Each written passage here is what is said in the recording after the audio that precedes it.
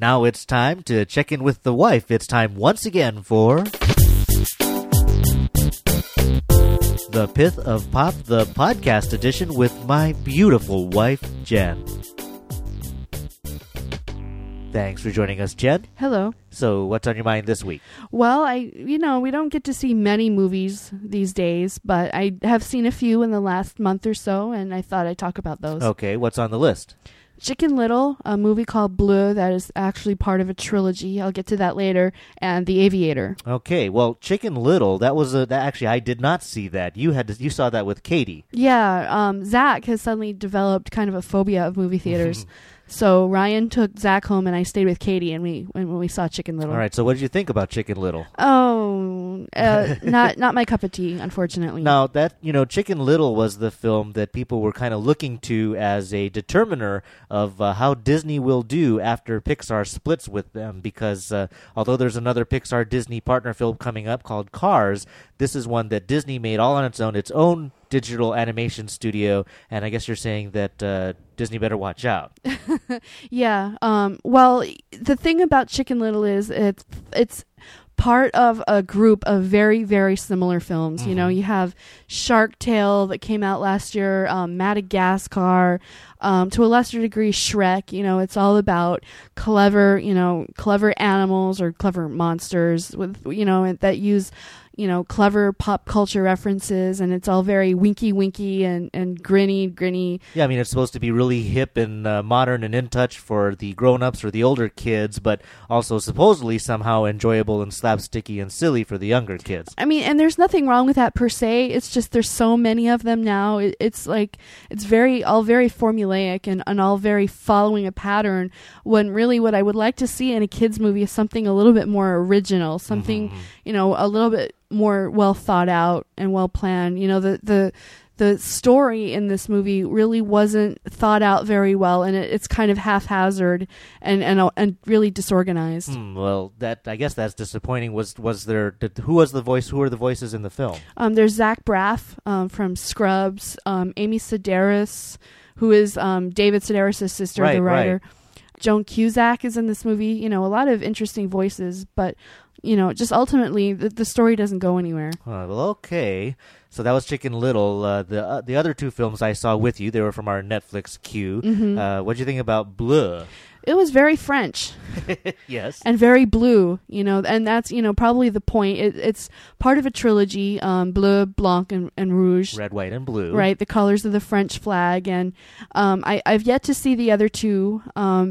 But based on this, are we gonna rent the other two? Oh yeah, they're on the queue already. There's actually a waiting. We're on the wait list for Red. Oh, okay. But this movie is actually about a woman who loses her husband and her daughter in a car accident, and she is attempting to just get on with her life, to let go of the things that she's had in her past and move on, but she finds it very difficult to do that. She's still haunted by her past, who she was and who her husband was, and has to come to terms with that in the end. But a good story, and when we got it, I'm thinking, okay, I wonder just how much of a quintessential French movie this is going to be, and it definitely was, but I think in a good way. It was, in contrast to American filmmaking, it was very pensive, very thoughtful, not a fast-moving film, not a lot of exposition, but still a lot of emotion and a lot of mood in it. Yeah, very evocative. It explains a lot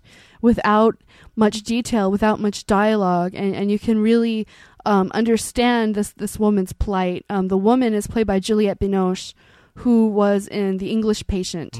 And in this movie, she's a dead ringer for Julia Roberts. I imagine if they make a lousy American remake... And they probably will. Yeah, Julia Roberts will play the lead. But here in the original French version, it was a film you really enjoyed? Yeah, definitely. I really am looking forward to seeing the other two. All right.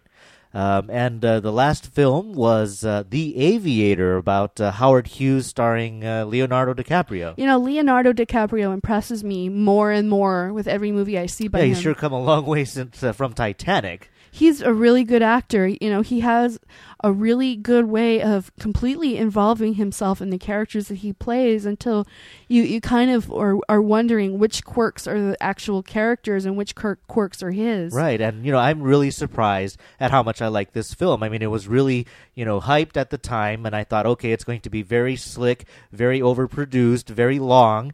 I was kind of skeptical about it, but I got sucked in very quickly, and I was surprised at really how good a story it was, and really, as you mentioned, how great Leonardo DiCaprio did. Well, it covers up to the midway point of Howard Hughes' life, and it kind of really goes into detail about his fascination with aviation.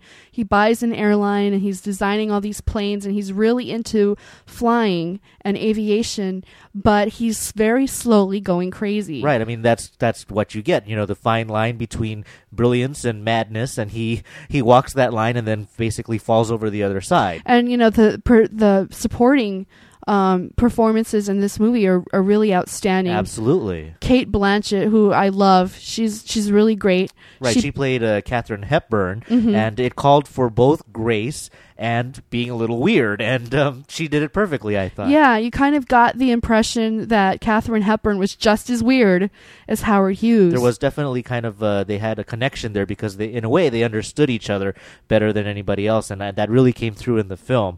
And one of my favorite actors, John C. Reilly, he was Howard Hughes' accountant, Leonardo's DiCaprio. I think he was a good pairing there. He was the only reasonable thinking person in the room most of the time. Right, he was kind of like Howard's, almost his conscience. He had a really good understanding of how things were going for Howard, and ultimately he failed, but he really, really tried to reel Howard in. Alec Baldwin was in this film as well. He was his rival of... Right, he was a rival airline owner.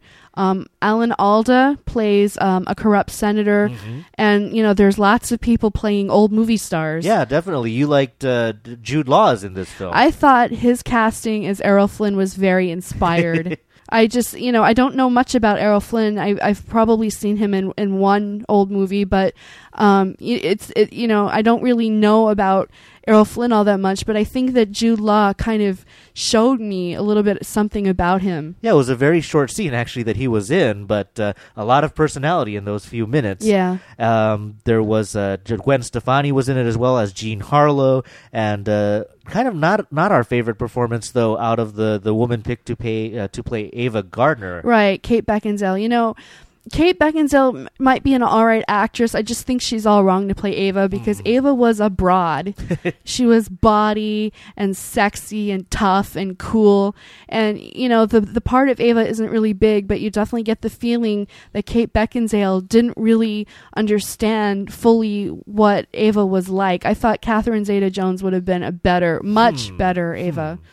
But overall, it was a great cast and a good film and a good story. I mean, this is before our time, so in a way, it was kind of an education on Howard Hughes, somebody who played a big part in shaping American history and kind of the Industrial Revolution and all of that. And in a way, it was a kind of educational for us and entertaining at the same time. Yeah, I mean, I didn't even know about the whole crash in Beverly Hills. I didn't even know that had happened. And the whole thing between TWA and Pan Am and stuff like that. So it was just it was a great story all around. It is a kind of a long film, but it kept me engaged the whole time. No, I mean it's totally worth the time. It's about 3 hours long, and we actually had to break it up over 2 nights. That's right. But it's really worth the time. It's actually very entertaining, and again, just see it for Leonardo DiCaprio. I think he's great. Yeah, so a Martin Scorsese film, but one we definitely liked a lot. So our 3 films were Chicken Little, Blue, I'm just going to call it Blue, and The Aviator. So let's go to our star ratings.